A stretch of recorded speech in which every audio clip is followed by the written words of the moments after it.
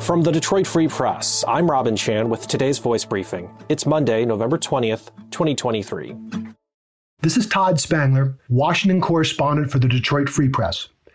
Congressman Dan Kildee, who has represented the area around Flint, Saginaw, and Bay City since 2013, shocked everyone Thursday when he said he won't run for re-election next year.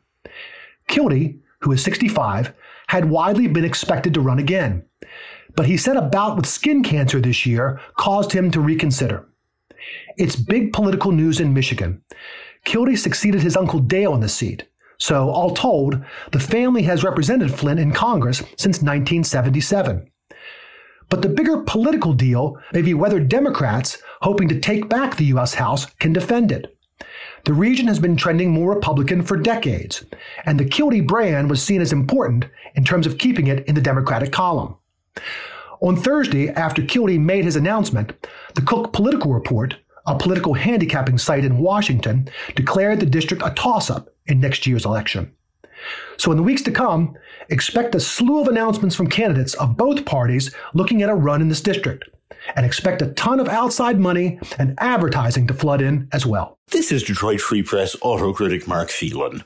Electric vehicles had a good year in 2023, but the Detroit 3 automakers didn't have much to celebrate when finalists for the North American Car, Truck, and Utility Vehicle of the Year awards were announced this week.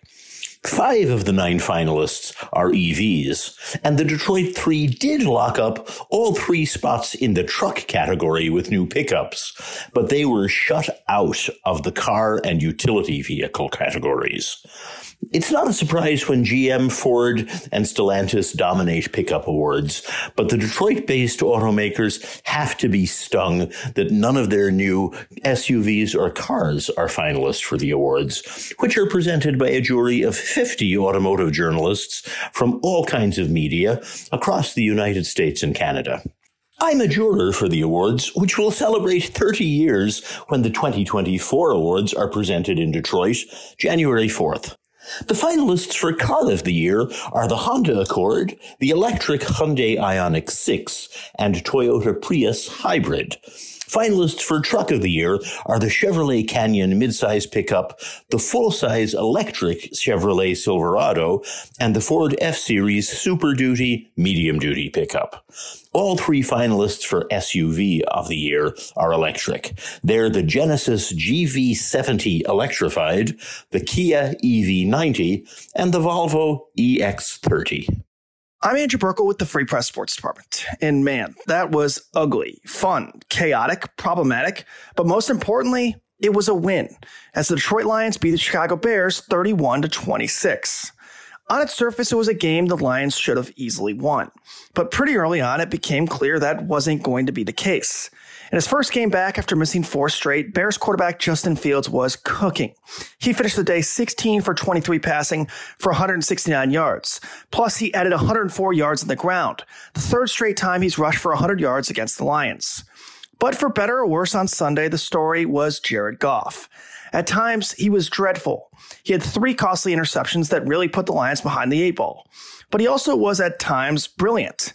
He made some really big throws to end the first half with back-to-back scoring drives. And then after going through another cold spell, he came up clutch with 2 more scoring drives to help them finish a comeback. As the clock ticked down, the game in the balance, Goff was cool, calm, and collected. And listen, Goff will be the first to tell you, Sunday was not his best game. The Lions simply cannot win many games when they turn the ball over 4 times. No team can. But sometimes in a game of inches like football, you simply don't have your best stuff. The Lions didn't on Sunday. But when they absolutely needed it most, they delivered.